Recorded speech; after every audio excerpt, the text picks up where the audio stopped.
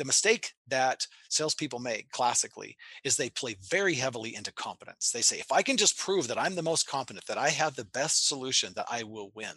And that is a mistake, because what all the social science shows is that decisions about intention and warmth are primary. They happen first, and they also carry more weight.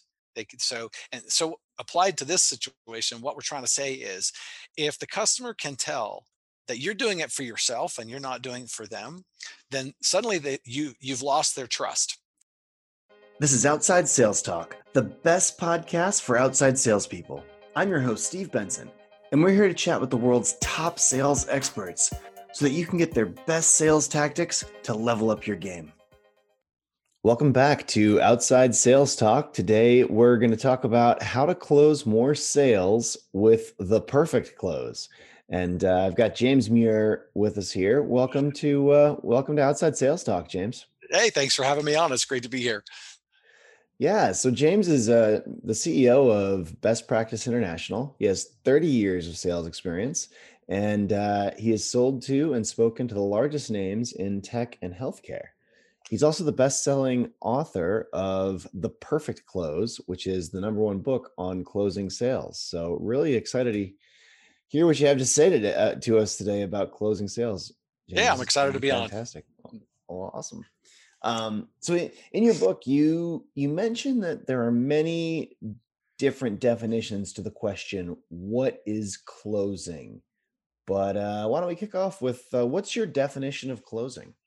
Well, I don't actually have my own definition. I borrowed mine from Neil Rackham. But when you look at this, you read all these books, right? And they all have this definition of closing, and they kind of span this range, right? On the one side, you've got this idea that there's a magic thing that you can say that will cause people to be overcome with persuasion and buy your stuff, right? And so those are the ones that usually believe in the alternate choice close. There are all these different fancy closes, right? So that's kind of the all or nothing, magic phrase definition. And then on the other side, there's this definition that's kind of like, well, closing is everything in the sale, all the way from the beginning, all the way to the end, right? And by the way, I believe that, but that is such a broad definition.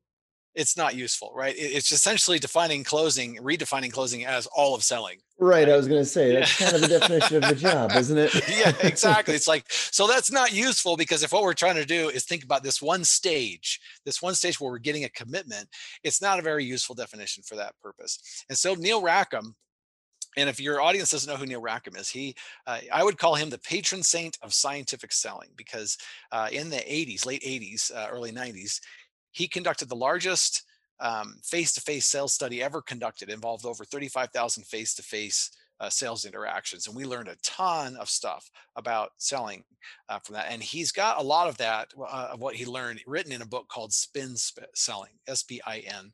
That's an acronym, by the way. It's not like spin doctoring type of spin, but he probably would have renamed it today instead of back then. But anyway, and in that definition, he just defined closing as anything that puts a customer in a situation where they have to make a commitment. That's it, right? And so that's the definition that I use, is say closing is really any situation where we put the client in where we're going to ask them for a commitment of some kind.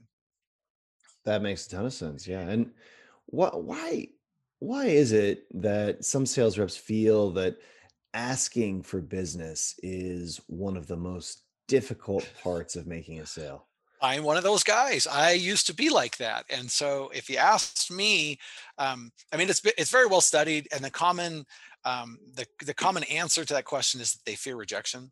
But actually, when you dig deeper and you look at the psychology of it all, the truth is it's not that.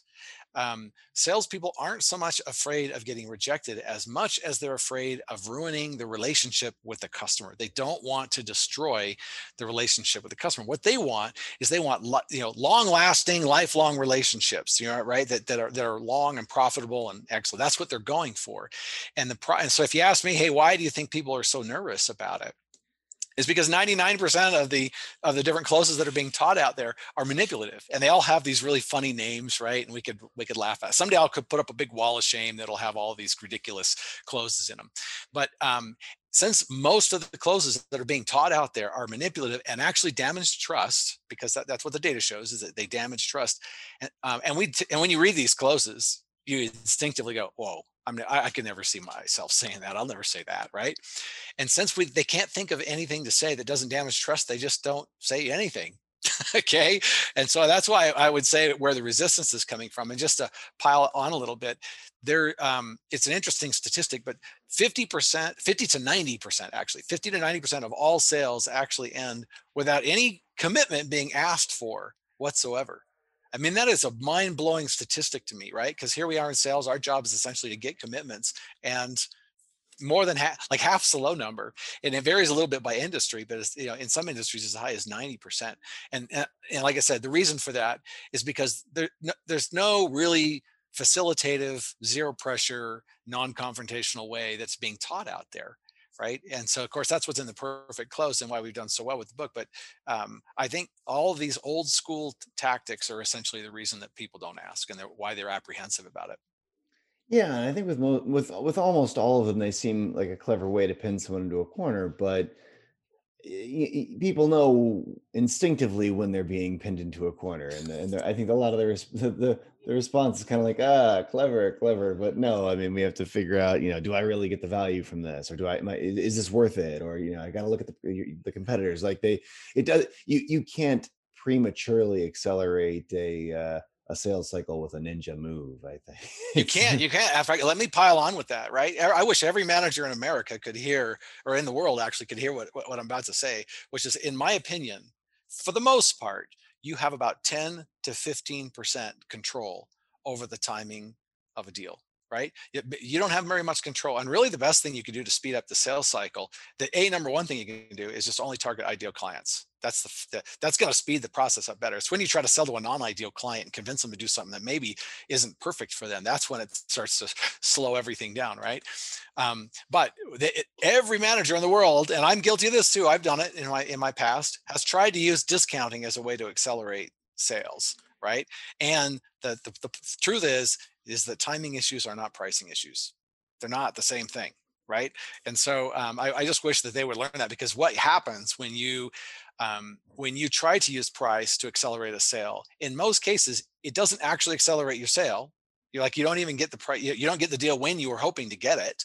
And you've telegraphed a concession now. And so when it finally does come, you just end up giving away a ton of margin because you suggested that discount originally. So it's just a very dysfunctional, all it does is erode margins. That's all it does. Yeah, I had some funny experiences on this, and I've maybe told this story before on the podcast. I forget, but it's worth reiterating.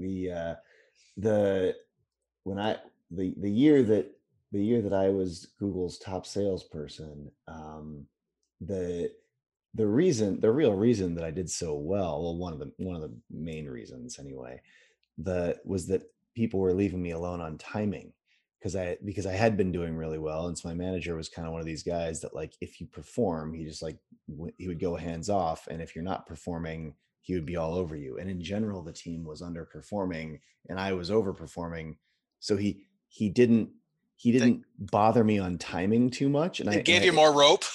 yeah, exactly. So I had a lot more rope than, and I was able to kind of not, because as soon as you brought him a deal, as soon as he knew about a deal and was like discussing, his immediate instinct was like to just drop pants on price. And this is kind of, it wasn't just him, it was kind of across the board. The organization would just drop their pants on price. And and this is in Google, not Google's main product. This is in their software division. And this the whole the the one of the reasons I sold so much was because I just wasn't dropping my pants on price. And so rather than collapsing the deal the quarter before, I got the same deal for twice as much money a quarter later. But that kept building on itself, and that I was just bringing in way more money, not because I necessarily had that many more deals. I was keeping the price high, and everyone was like, "You're a genius negotiator," and I'm just basically like, not really. Actually, I'm just not telling management about these deals, so they're not Yeah, I making me just don't drag them try to in. close before it's ready to close. Yeah, Yeah. exactly. And It- that's the secret, right? Is don't and the funny thing is that the salespeople learn, or the good ones anyway, learn not to forecast the deal so right. close, because what'll happen is it won't even be your fault, right? You're doing great, but the company as a whole, right? I mean, I'm telling you, like clockwork, all these publicly traded companies, very close to the end of the quarter, We get the message from the executives. We're having a tough quarter. We need to pull out all the stops and do every conceivable legal thing possible to close deals. And so that's when Dragging every dollar. Forget about the future. boom, exactly, exactly. And the truth is, I understand why this is, right? Is because in a publicly traded world, if you miss earnings by a bit, it might cost you might lose millions of dollars in the net value of the company, right? Well, and the executives who are being paid in stock options, they lose all their pay for the Yes, of year, right? course, So right? Yeah. and even if it's a good year, they a lot of them aren't going to be around next year, which is and same with the reps too. A lot towards the end of the year, I knew I would be losing these customers for next year, so it was like a bit. You would behave differently if you knew that. I would try to get like a feel for what my territory would be next year, because if I was going to lose something, then I would drag it in and, like, drop pants and let them have it for a way lower price if I knew they were going to take the deal away from me after that. But So yeah, so that's why I ended up creating a very specialized version of the perfect close that figures out if a client can actually close by the end of the quarter without telegraphing any kind of a concession. Because the first time this happened to me, I was brand new, first time I'd ever worked for a publicly traded company, a bright-eyed, bushy-tailed. In fact, this is old. So we had a whiteboard, and on my whiteboard had all these deals on it, like there were 10. And one of them was close to closing, and the other 9 are somewhere in the middle of the process. And so we get the call, right? Chinese fire drill. We got to use everything we can to close deals. And so I was encouraged to offer discounts to all 10 deals to get them to close by the end of the quarter. And every single one of those 10 deals knew that getting that discount was contingent on getting it by the end of the quarter. And if they didn't close by the end of the quarter, they were not going to see that discount, right? All right. So how do you think it turned out? so, in my experience, most of them didn't take it because price wasn't the issue, and the price wasn't the thing keeping them from purchasing. But then, when you actually close the deal 6 months later, they wanted a cheaper price. Bingo. That is exactly what happened. 9 out of 10, literally only one deal closed at the end of the quarter. And that was the one that was already close to closing anyway. Right. And the other 9, they didn't say no, Paxan, no, we're not going to buy. They just decided to continue their process into the next quarter. Right. But I had to have this really uncomfortable conversation with all of them about whether or not they were going to get that discount they saw the previous quarter. And if I would resist, you could literally see it on their faces. Right. You could see the erosion of goodwill on their faces. And Hmm. so thank goodness. Absolutely. Thank goodness at the end of the very next quarter, we had the same exact Chinese fire drill that we'd had the previous quarter, right? Where management was encouraging, you know what they used to call it at my company? They used to call it weapons free. You are now weapons free. You guys can use this larger discount if you need to in order to close business, right? And so thankfully, I used that same discount to offer them all. And so I ended up closing another 7 out of those 10 for a total of 8 out of 10, which is amazing, right? But Hmm. that got me thinking, right? That got me thinking, think how dysfunctional this is, right? We offer a discount to try to get the timing we want, but then we don't actually get the timing that we want. But then, and so then we get, but when it finally does come in, we get lower revenue. I get lower margins and lower commissions. And then we accidentally or inadvertently train the customer to seek end of quarter discounts. We've trained them Hmm. now. They know exactly when to ask for the discount because they know we're a publicly traded company. And so I'm like, man, oh man, there has got to be a better way to solve this problem, right? There's got to be a way to ask for the sale or ask for about the timing of the sale without telegraphing any kind of concession. And so there's a special version of the perfect close that does just that. And what's that? That sounds magical. Sure, it is. And so, and we haven't taught them the kindergarten version, so this is sort of the advanced version. But this version is: does it make sense for me to see if we can do something special for you, if we can get everything wrapped up by the end of the quarter, right, or whatever your time frame is, right? So let me say it again, so your audience can hear it. So, Hmm. does it make sense for me to see if we can do something special for you, if we can get everything wrapped up by the end of the quarter, in a month, whatever your deadline is, right? And Hmm. so, what you're doing there is the does it make sense for me to see if we can do something special? You're not the something special is the possible concession, right? Hmm. And you're not telegraphing what that is. In fact, you're not even saying that you've got one, right? Right. You're saying you're going to have to go check and see And if the there's something concession special. could be lots of things. I mean, it could be free training. It could be, Yes, it it could could. be a maintenance. It could be starting maintenance later. It could be terms. It could be user group passes. It Hmm. could be all kinds of stuff, right? So Absolutely. it's not always discounting that is the concession. But what I would say is the customer will answer you, and some like one or two things will happen. I can't even tell you the number of times I've heard this. Oh no, there's no way we can make a decision until our CEO's back after the holidays. Exactly. Good to know. Good to know. Hmm. Right now, I'm not going to offer you any kind of a concession, because if I did, I would just be wasting. I would just be losing margin, losing commissions, and all that. That's bad for the company, bad for me, And, right? and the thing that you said a few minutes ago is so important. I feel like no one understands this, and and it's so important. You don't control their timing all that much. Maybe 10 to 15%, a little bit. You can bring things in a little early if you really push, and they'll come in anyway if you relax and let it just come in. Let it and often it comes in at a higher price. Way, And and yep. and I can't tell. It's funny being, because my whole career was in public companies, right? I was at IBM, which is very quarterly driven, um, and then I was at Autonomy, public company, and then Google, public company, um, and now Badger obviously is private, right? It's So a life is great, right? You don't have Sarbanes-Oxley to deal with or any of that stuff. Absolutely, right? All those fun little things, but it's I can't tell you how many times I've been talking with a procurement person, and they'll try. Procurement is kind of like, the salesperson's inverse, right? And so they'll actually bring it up like, oh, well, if we can get this done by the end of the quarter, like, do you think we have like a 20% discount? And I'm like, no, the timing doesn't really matter for us. I mean, the price is fair, and the price is what the price is. Like, it's not, it doesn't matter if you get it done 2 weeks early. And guess what? It gets done if they could. They're not even offering that if they couldn't get it done by the quarter. And so it usually gets done by the end of the quarter anyway, right? Like they Yep. and Yep. it's they've been trained by Oracle and everyone else that like quarters matter. But really, I mean, for public companies or private companies, it shouldn't matter as much as it does. And we shouldn't do the monthly or annual fire drill, as you call it. But we Right. but everybody does. And I think it's but you give up a lot to squeeze that 10-15% earlier in the sales cycle. Oh, hugely so in terms of margin. It's a big difference. And the funny thing, the root of the problem is at the beginning of the sales process, you need to do an adequate discovery so that you can identify what the our return on investment is for the client. If you do that, they won't push back on the price, because every month that they wait, they're actually losing money that they could be getting by having Yeah. the solution in place, right? Hmm. And so, but if you don't do an adequate ROI, if they have no idea what they're losing every month by indecision, then they'll wait for a long time to figure it out, right? And so you actually have to That's facilitate that decision on their behalf. so important. And it can be it can be pretty simple math. I mean, we've got a pretty simple little spreadsheet that we give to every customer early in the sales cycle, kind of allow, and then it allows them to choose all the variables and stuff, obviously, and they can kind of, but it's built out and kind of shows, well, okay, so this is how much you would gain by doing this, and inversely, this is how much you would lose by not doing it. And then it's kind of on them to move as quick as they can. And frankly, they're talking to you because they know that you were valuable in the first place, right? But it's great if you can give. For us, it's like the VP of sales that wants our product, or the director of operations for sales, or whatever.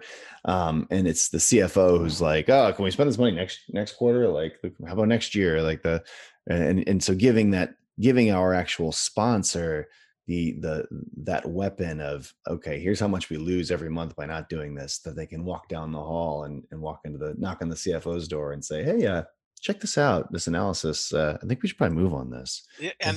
and the fool's gold that salespeople buy into is that they can sneak through the process without it happening, right? And then here's the thing: in the buyer's journey, the first stage is, once they recognize they have a problem, then they try to figure out if the problem is big enough to do something about. Right? What they're Mhm. doing is they're saying, "Is this really big enough that I got to do this, or or can I just skip this? Is it not, the repercussions aren't bad enough that I have to do this?"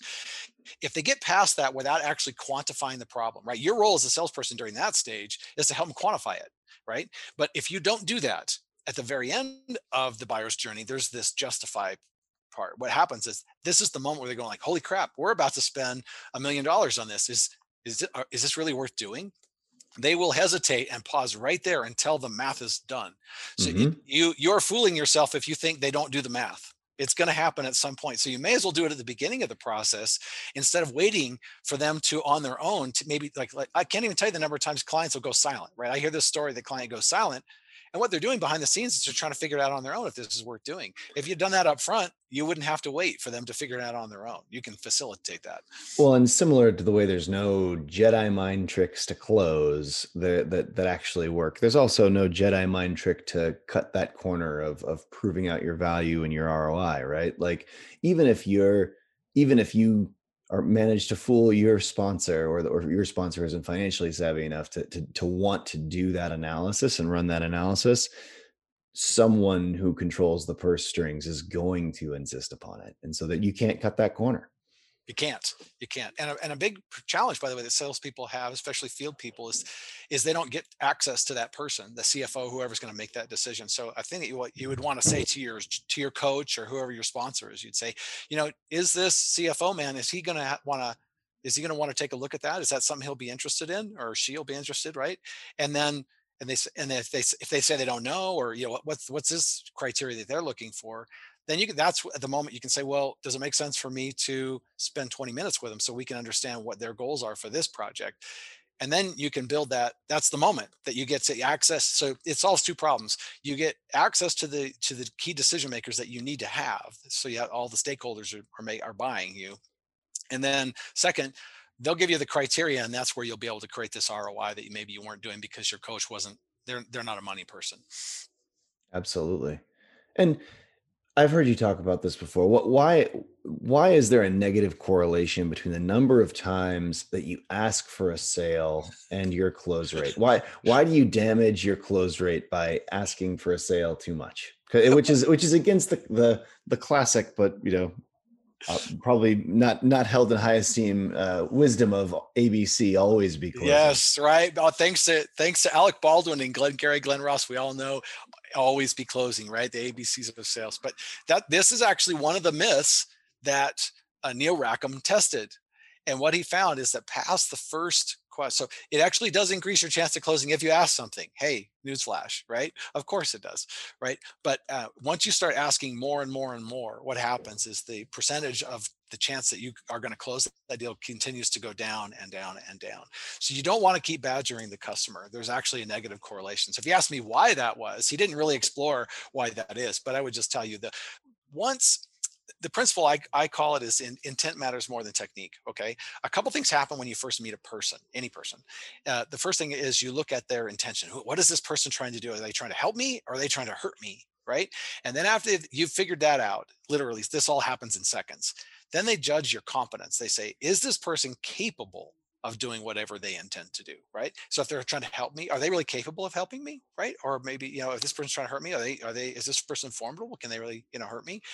And all this happens in seconds. But what the mistake that salespeople make classically is they play very heavily into competence. They say, if I can just prove that I'm the most competent, that I have the best solution, that I will win. And that is a mistake, because what all the social science shows is that decisions about intention and warmth are primary. They happen first, and they also carry more weight. So applied to this situation, what we're trying to say is, if the customer can tell that you're doing it for yourself and you're not doing it for them, then suddenly you've lost their trust. And when you lose trust, they stop giving information to you. They start to withhold it. And now the whole selling process has become dysfunctional, because we don't prescribe without making a diagnosis, right? So diagnosis without or a prescription without diagnosis is malpractice, right? That's the saying. And so I think when you ask over and over and over again, what you're really saying to the customer is, I just want your money. I don't really care about you. I don't care about your goals. I don't care about achieving what you're trying to achieve. I just care about getting a sale. And so that's me interpreting the data. But what the data clearly shows, that past the first time, you're going to get a negative correlation. So don't keep pestering them. Yeah, makes a ton of sense. And what about pestering them with information? How do you ensure that you're not overwhelming a prospect with information? How do you maintain that balance? So we could have a whole conversation about this, but it's really about discovery. Okay. Now, every customer, especially in a complex sales like you and I have done, right, is there are lots of issues that the customer might be trying to solve, right? Lots of goals that they might be trying to solve. And so you have to do a discovery and understand what they are. And I'll give you a really brief framework that this isn't printed anywhere, so you just have to listen. But you'll ask them, all right, well, what are you trying to do? What are your goals? Or what are your issues that you're trying to deal with, right? And then they're going to give you some. And you just keep saying, what else, what else, what else, until they run out of gas. Okay. What I can tell you, I've done it a jillion times. You're going to end up with approximately 6. Okay. You might get a little more, sometimes a little less, but you'll get somewhere around 6. And then you're going to ask them to prioritize them. And the hard thing for a salesperson during this stage is as soon as they say the first issue, they're going to say, I can solve that for you. And then they'll never get the other five. Okay. Because they're so busy solving issue number one, but it might be number five or number six that turns out to be the one that carries all the weight. And this is the thing, even if they have a list of a dozen, I promise you, most likely there are two main issues that are driving the entire sale. They carry more weight than all the other issues combined. And so you need to be patient enough. Don't stop, don't sell. Wait and just listen until you get out the entire list, and then they tell you what's most important.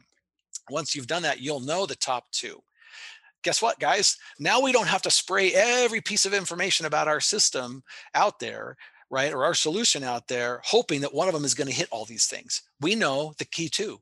And so you just start with the biggest one, right? And then you go to the second one. Even better, if it's a really complex sale, you won't sell in the same meeting. You'll actually come back later, as a second time to present how you're going to solve the problem. And you're going to say, hey, this is what we heard when we were together. You told us you had these issues, and this was the biggest one. By the way, this is the moment where you can prep your ROI. You can say, well, how do you measure that problem, right? What do you measure? What's the metrics you use? Okay, well, what's that metric now? What do you want it to be? What's the difference between the two? What's the monetary difference between the two? Oh, wow. It sounds like this would be like $100,000 a year for you, right? Does that seem right to you? And then, what would that be over 5 years? So you can, with each issue, create an ROI for each issue using those 5 golden questions I just mentioned. How do you measure it? What's the value of it now? What do you want it to be? What's the value of the difference, and what's the value over time? Those 5 questions will give you an ROI on every single issue that you have. And 2 are all you need to really win, right? But you won't know the 2 unless you're patient enough to let the customer say it, right? And so the way you keep them from overwhelming them with information is just be very surgical, right? If you're dealing with a very complex system, you don't have enough time to present the entire system to them. It's not possible. Like, I worked with companies in the healthcare space where there was no single individual that knew everything about the systems anyway. I mean, no one person knew everything. It's impossible, right? So what are the odds you're going to be able to show everything to the customer? It's not possible. And what they do is they take a small sliver of their experience with you and they extrapolate that into what they think their experience with you and your company is going to be as a whole, right? So you got to make sure that one sliver is a very good sample. Right. And the way you do that is you make sure that you're very, very relevant by listening really good up front. Yeah, no, I love what you're saying here, and there's so many misconceptions about closing. What are some of the lessons that salespeople can learn from these misconceptions? I guess first, what are the misconceptions, and then what do we learn from these misconceptions? Oh, well, always be closing is one of those misconceptions. There's also a misconception that these little closing tactics work. People might be surprised that Neil Rackham tested that too. And the people that believe in them they actually perform 21% worse than those who don't believe in them, right? So that's kind of funny. Probably the misconception that I fell for is that that these closing gambits or these tactics that work on small sales also work on big sales.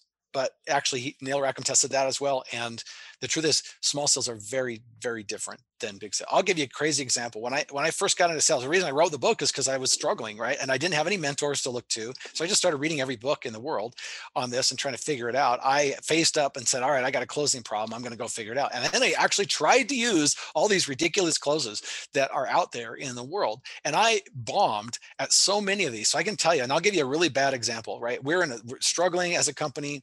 I had been drafted into sales. That's a totally different story, but I'm with a very big customer that's already using our software. And then we were trying to sell them on a service part of this whole thing, right? An outsourced part of it. And so I'm having dinner with a CEO and a COO.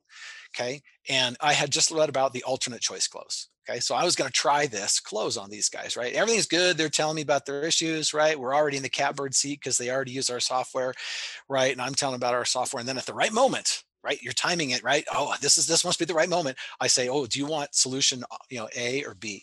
And of course, if you don't know, that's called the alternate choice close, because either way they're picking me, right? Well, this CEO, it was like I had poisoned his food or something, because he was thunderstruck. He just pushed away from the table and he looked at me in the eye and he said, if you think that just because we have your software that we're going to buy this service from you, you are dead wrong. And then he said, I am going to look at 3 different vendors. The way he said 3, it was almost like he was spitting at me. Yeah. I'm going to look at 3 different vendors, and because we got a lot riding on this, right? This is what, and I'm like, oh my gosh, did that backfire, right? And you know what? They didn't buy it from us. They didn't. Just to teach me a lesson, that guy picked a totally different vendor, which ended up using our software to solve their problem. And so and that happened at a really tough time in my life where I was really needing that commission. And so I learned the alternate choice works really great on small things, like whether or not you're going to get a large or medium drink. Totally works, right? But when you're dealing with hundreds of thousands or even millions of dollars, it absolutely does not work, and it will backfire on you because they feel like they're being manipulated. And when you send a message that you're manipulating the customer, then boom, trust is destroyed. Yeah, Right? that's the key is you can just train wreck trust with something like that. And sophisticated buyers, I feel like they see through it in 2 seconds. Like if you're like, it just it it doesn't work in real situations with real people unless, but it does work if like at the enterprise rent a car counter when they're like, which one of our insurances do you want? This one or this one? You're like, none of them. I Exactly. have car insurance. Thank Get out of you. here. Yeah, I'm covered. Thank you. Thanks though. Well, but that doesn't work. But how would you suggest salespeople transition from the gaining trust stage into closing? How do you think about that transition? Do you want well, the first thing, if we're sharing the questions at some point to your audience, the perfect close is a timing question. So because it's a timing question, you can't get the timing wrong. Okay, it is a timing question, right? So when we get to saying what those closes are, it'll make sense to you. But my favorite way of addressing what you just asked is Well, just having it. now's a fine time to talk about them. Let's talk about Sure. So the different closing techniques for different types of prospects and what the different closes are. sure, there's two key questions, right? And maybe just to make your audience feel excited about this, this is hands down the best closing approach there is, as proven by science. It's not James saying it this way, although I discovered it long before Gong.io studied it.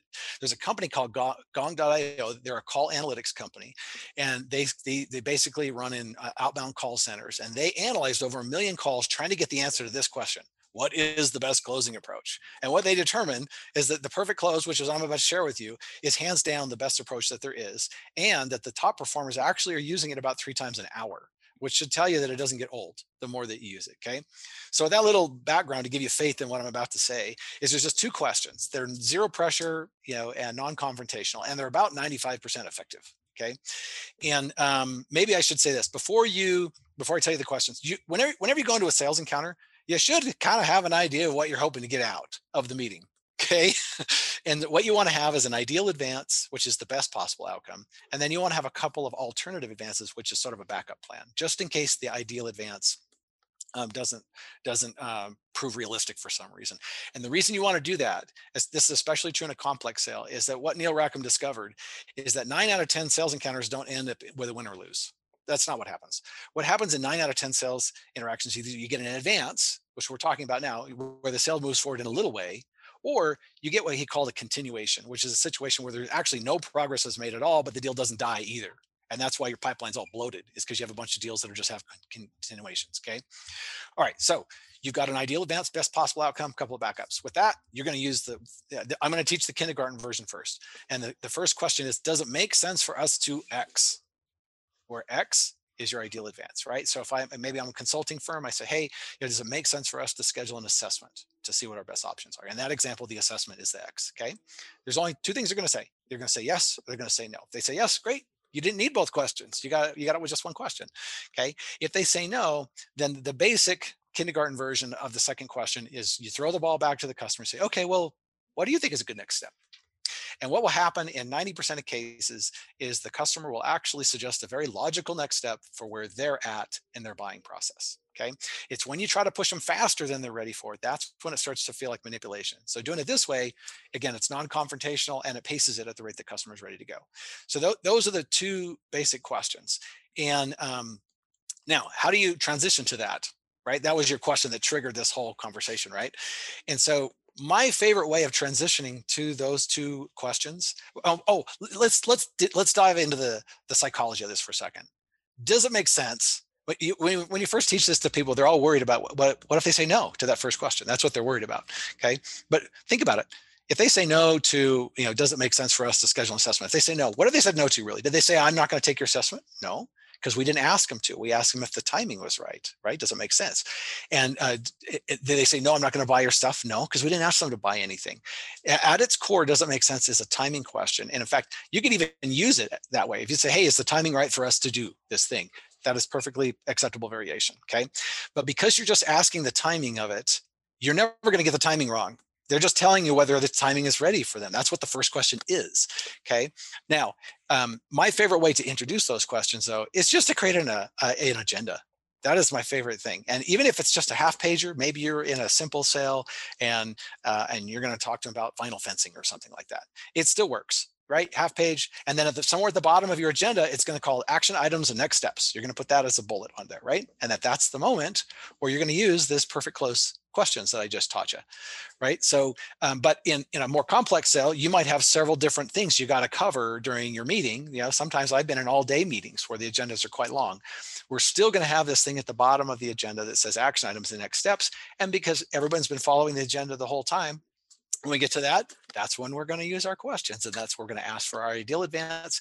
If it turns out that the ideal advance isn't realistic for some reason, you can do something called the suggestion, okay? And then you're going to use one of the alternates. We fall back, and instead of saying, what do you think is a good next step, we actually say something more like, well, you know, other clients at this stage will sometimes do this other thing. Does it make sense for us to do that? And the other thing is one of the other advances that you prepared. And what that makes happen is we're either getting the close like we were looking for, or we're moving the sale forward in a little way every single time we meet with the customer. And so the sale's always progressing, not necessarily at the speed we'd like, but at the speed that the customer is ready for. And this lets us do that. So there, was that an okay way of answering? We went off field a little bit on that, but No, this is exactly what I wanted to do, was really cover your take on how to do this. And it's almost worth pausing and rewinding that last 2 minutes and just and listening to it again through the lens of, okay, so how would I shape these concept questions to my particular business?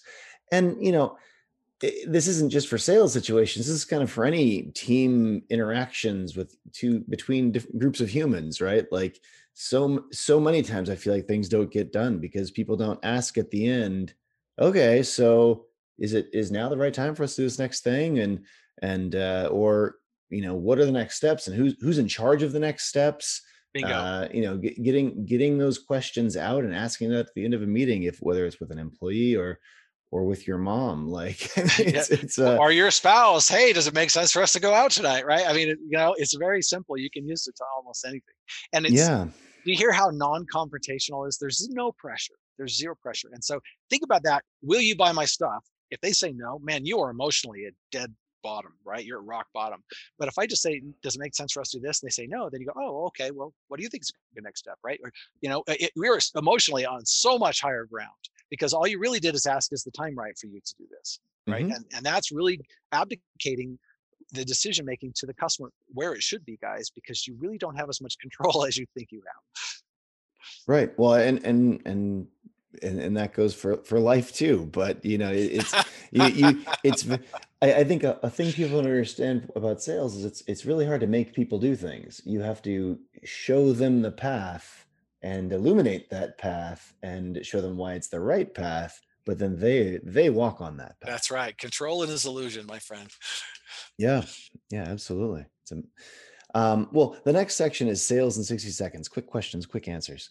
Sure. First question: Why should sales reps not use price in order to accelerate a sale? Well, we talked about that already, and that's because hmm timing issues are not pricing issues. They're totally different things. Yeah. Do you think salespeople should set the pace of the sale, or should the customer set the pace? We did a good job in this Yeah, conversation. look at We're this. Yeah, covering stuff. we've already done that. Yeah, you want to move forward at the pace of the customer, and I guess this is the 60-second version, so I don't want to give you a long answer. But I've managed people whose forecasts are awful, and because in their mind the next step was to close, right? So if they gave a presentation, then and so they would forecast it that way, right? Because the next step on the sales process side is closing, but the customer might have a dozen other processes on their side, on the buying side. And so this guy was the world's worst forecaster because he was forecasting every deal like it was going to close, when in reality there was tons of things that had to happen on the customer side. So it's important to remember the customer's buying cycle is different than the sales cycle. Wait, we're gonna have to talk to your legal team? Oh. What? Yeah, that just introduced a lot of time. Does that take time? What is the process that you advise salespeople to do when they're pre-call planning? So I've got three magic questions that I recommend that salespeople use. And those three questions are this. And so, regardless of your sale, you should ask yourself these three questions before you go in. Why should this client see me? Okay. And that speaks to your value proposition. Why should they even spend a minute with you? What value can you bring? You should have at least an idea. Okay. What do I want the client to do? Well, that speaks to the ideal advance that we just talked about. Now you know what you're going to ask for when we say, does it make sense for us to X? You'll know that. And then last, which is a little less common knowledge, is how can I add value on this encounter? And the reason you should be asking yourself that, guys, is because the customers, for the most part, don't need you just to disseminate information. They can get that off the internet. They don't need you for that. Okay. So we need to make the buying experience itself inherently valuable in some way, in some way. Otherwise, they don't need you. What good are you? And so a common complaint I hear is, oh, I gave them the proposal and they went silent on me after I sent them a proposal. Well, let me tell you why that happens. It's because you are not adding value throughout the process. And they think that the last useful piece of information that you had was the price. And once you gave it to them, then now they don't need you anymore. But if you were adding value to every step along the way, they would ask you, oh, what's the best way to implement this? There's all kinds of issues that they have to deal with on their side, but you have to be adding value to your meeting. And Huthway and Associates in the UK actually proved that if you add a unanticipated solution, or you reveal a unrecognized problem or an unseen opportunity, one of those three things, then it actually adds a premium to customers value your solution even more. And so the common denominator of those three things is unexpected. And that's why I say, how can I provide some unexpected value on this encounter? Because when you do, they're like, wow, I'm glad I went to that meeting. I learned a new thing, right? My life is better because of that. And so, if you just take a little bit of time before you go and meet with the customer and answer those three questions, your sales encounters will be probably 10,000 times better than what they've been. Yeah, I always I remember when I would sit in the car before going into a meeting, and I would try to be, at least a few minutes early always, because I didn't want to be late out. And so I would always have a couple minutes in the car, and I would always try to run through my mind, what is the goal of this meeting? And it that jived well with your second thing there. What do I want them to do? What is my Right. goal? I think that's a really nice framework. In your opinion, what is the most challenging part about closing a sale? Well, it shouldn't be true, but you need to get off yourself and the solution. Stop thinking about what's in it for you, and just think about what the customer's trying to do. So I say it this way: intent matters more than technique does. Okay, so if you're just get off of your solution for a second and think, all right, how can I help this customer achieve their goal? And guys, sometimes that'll include you, and sometimes it won't. Okay, but if you walk into the solution, into the situation doing that, what will happen is there's a lot of nonverbal signals that you send with your voice. They're called microtells. There's also this thing called mirror neurons, and there's a bunch of nonverbal communication that you're sending about your intentions that you can't control. And so if you go into the meeting thinking about you and how you can sell this, you're sending the wrong message, guys. I'll give you a ridiculous example of this. I was managing a sales guy. One of our clients calls me up and says, "Don't ever send that guy back here again. He has commission breath." Okay. And that captures that word. It captures exactly what we're trying to not do. Is we want to go into there thinking, hey, tabula rasa, blank slate. What can I do to help these guys? And that might even mean recommending a competitor. Okay. Hmm. But if they detect that you are genuinely trying to help them, I'm telling you, they'll give you every chance to swing at the plate. You could screw your proposal up 3 ways from Thursday, and they will still come back and say, hey, we really loved what you're doing here, but the proposal looks wrong to us, right? They'll come back to you if they trust you. But if they don't trust you, in most cases, the show's off, right? If you have commission breath, they're like, we're done with these guys, right? And they'll just eliminate you. Yeah, empathy, empathy, empathy. The way you got to see things from your customer's perspective if you want to build that trust. If you want to advance a sale, that's empathy is key. Yep. Um, What would you say are some effective daily routines that you find helpful for salespeople to become more successful? So at some point in your life, you might be a really awesome salesperson. Like you would look at me right now and you would probably say, "Oh, James has been a fitness guy and he's like been that way his whole life." But I actually used to weigh about 250 pounds, and so I'm very different now. And so you need to take the discipline that you have around selling and apply it to a couple of other things in your life. And one of those things is you need to be healthy. If you don't have any energy, guys, then you're not going to be able to go out and use that energy to sell more, right? You'll run out of gas at 2 o'clock in the afternoon, and so you're cheating yourself. So you need to spend a little bit of time. So get enough sleep. Okay, I used to think it was cool. I'd say, "Hey, look how much more life I'm getting by only having 5 hours of sleep." Well, that will backfire on you in a super big way, right? The data shows you're going to get diabetes and a bunch of other really bad stuff happens when you don't get enough sleep. So just plan your life around that, right? You need to, so you got to watch what you eat. You got to be exercising, and you need to get enough sleep. And so that's a morning routine for me, right? Is to do those things. And then second is you need to spend a little time meditating, praying, whatever it is that you do, but you want to be a little bit mindful about what you want to happen in your day. Okay, so that just put your little piece in there. But that'll remind you to do things. Like if you haven't set goals for yourself, you think, why are you doing this? Why do you want to succeed? Like let's say if I ask most salespeople that, they'll say, I want to earn a lot of money. Okay, but the real key question is, well, all right, well, let's say you have a lot of money. What are you going to do with that? Right? And then they're going to say, oh, well, maybe I'm going to buy a new car. Maybe I'm going to buy an RV. Well, why do you want an RV? Well, then my family and I could go places. Oh, well, why do you want to go places with your family? And if I keep drilling down, this will land in a very cool place. Okay. But if you never take the time to put your goals out and ask yourself why you want all this, I promise you it will end a place that you'll end up with not just temporary motivation, but you'll end up with lifelong, lasting motivation, because the things you really are tying your job to and why you're doing stuff is to really meaningful things, right? To really meaningful things. So I would say that's a little bit about the mindfulness of it. And then I'm a big advocate of training. So you should spend some time every day, right? Probably 30 minutes to an hour every day, sharpening the axe and making yourself better than you were before. And for me, that means reading or listening to audiobooks or podcasts like this one. But there's lots of different channels where you can get this information, and a lot of it's free actually. Right. So if you're driving back and forth to work, listening to this podcast is a great way of sharpening the axe. So those are, maybe four things. I could go on. My day is pretty structured, but probably by 10 o'clock, I've done more in my day than a lot of folks get done in the entire day, just because I have a structure to it. But it did take, and the way I would frame it to your listeners is this: I already know you got a lot of discipline around selling. I know you got it, right?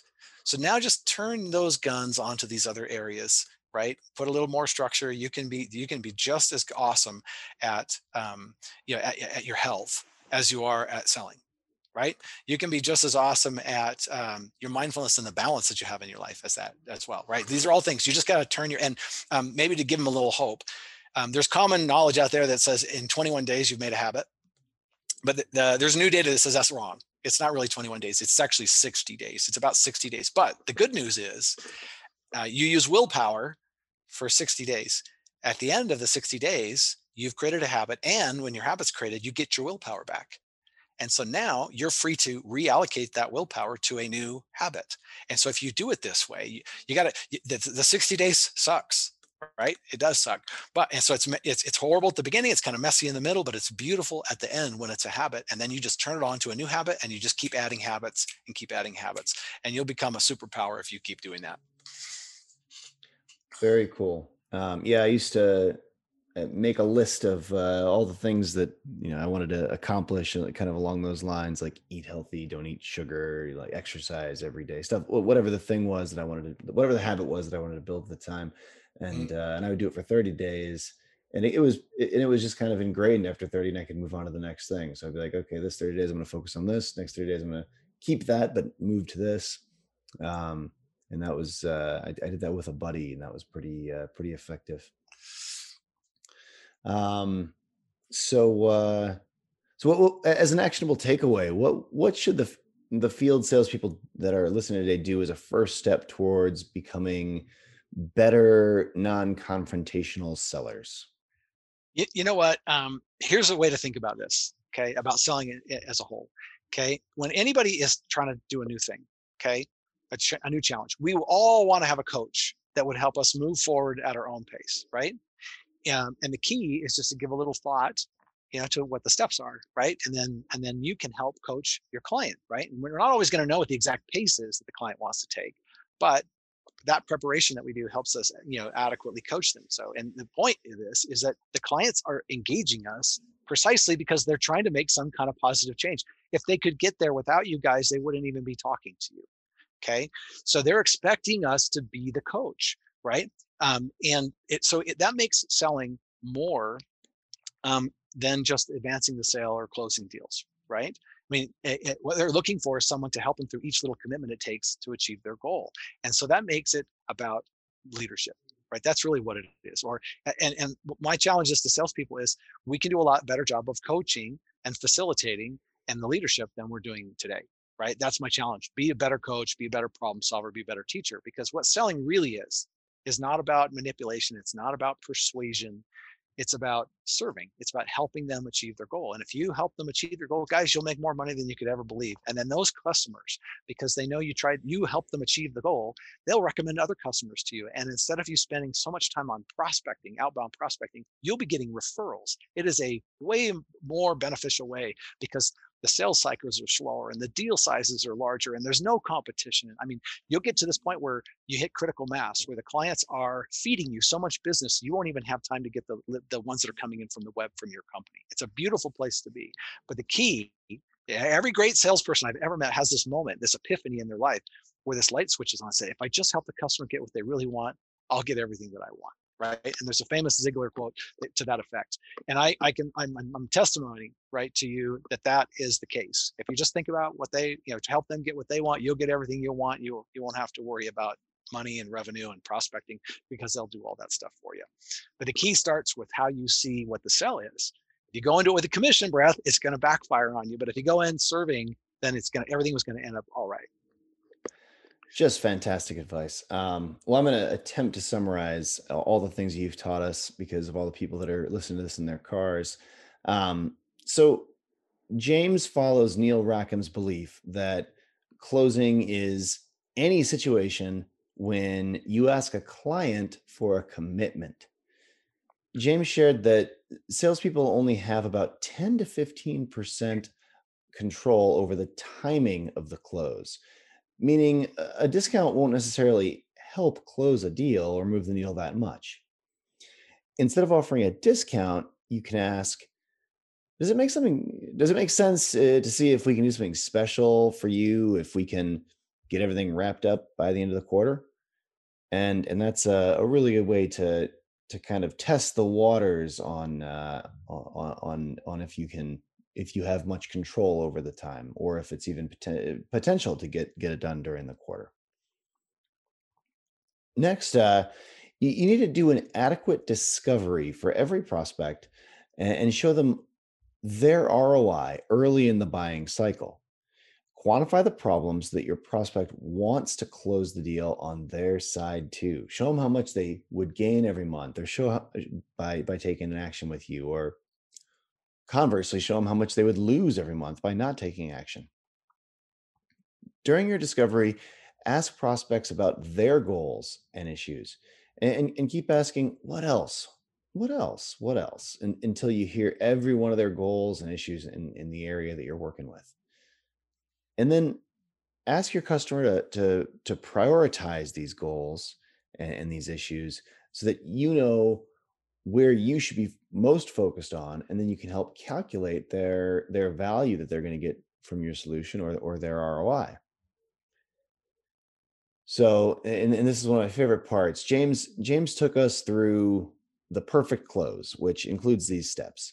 So first, before you go into a meeting, you should have a plan for the outcome of the meeting. And based on this outcome, ask your questions to move the deal along, right? So with the outcome that you're looking for in mind, you can ask, so does it make sense for us to do X? And what is X in this case? Maybe It's whatever the outcome that you're looking for, right? So if you're a consultant, maybe X is, does it make sense for us to schedule an assessment? And if the prospect says no, then you can ask, okay, well, what do you think the next best step would be?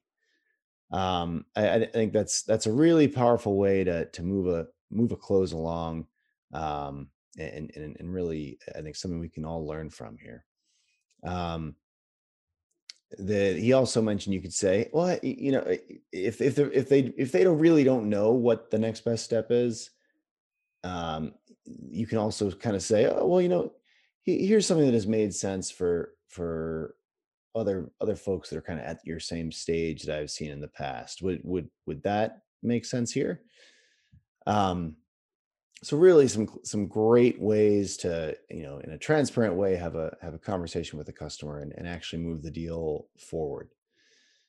Finally, when you're pre-call planning, ask yourself these three questions. Why should this client see me? What do I want the client to do? And how can I add value? This has been really powerful, James. How can our listeners read more about your work? Where can they reach out to you? I got to tell you, you have a gift for remembering all the stuff we talked about. Well Thanks. done. Well done. Yeah, no, the best way to get in touch with me or to see my material is to go to the website. And the website is puremuir.com. People have a hard time saying my last name for some reason. So it's PUREMUIR.com.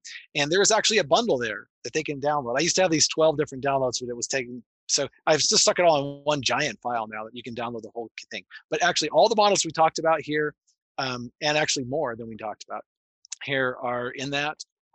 There's a special report called the 7 Deadly Myths of Closing, which we covered, I think, 2 or 3 of those on this, but it actually has the references to all the scientific studies that show, hey, that doesn't work anymore, right? You can show that to your boss or whoever needs to see it.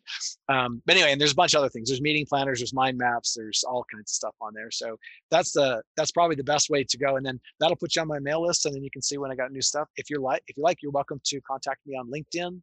I'm active on Twitter. I'm active on Facebook. Even if you want to see my personal stuff, it's your call, right? If you want to see my personal stuff, you can connect with me on Facebook. That's fine. But all those are great channels to get in touch with me. Awesome. Well, we'll put all that in the show notes here. This has been a great episode of the Outside Sales Talk. If you work in field sales, you'll love Badger Maps. Check it out. It's the #1 route planner. Helps you sell 20% more, drive 20% less. You can get a free trial at badgermapping.com. If anyone can think of any other sales reps that would benefit from learning the skills that James has taught us today about closing, definitely forward this episode along to them. And take care until next time, everybody.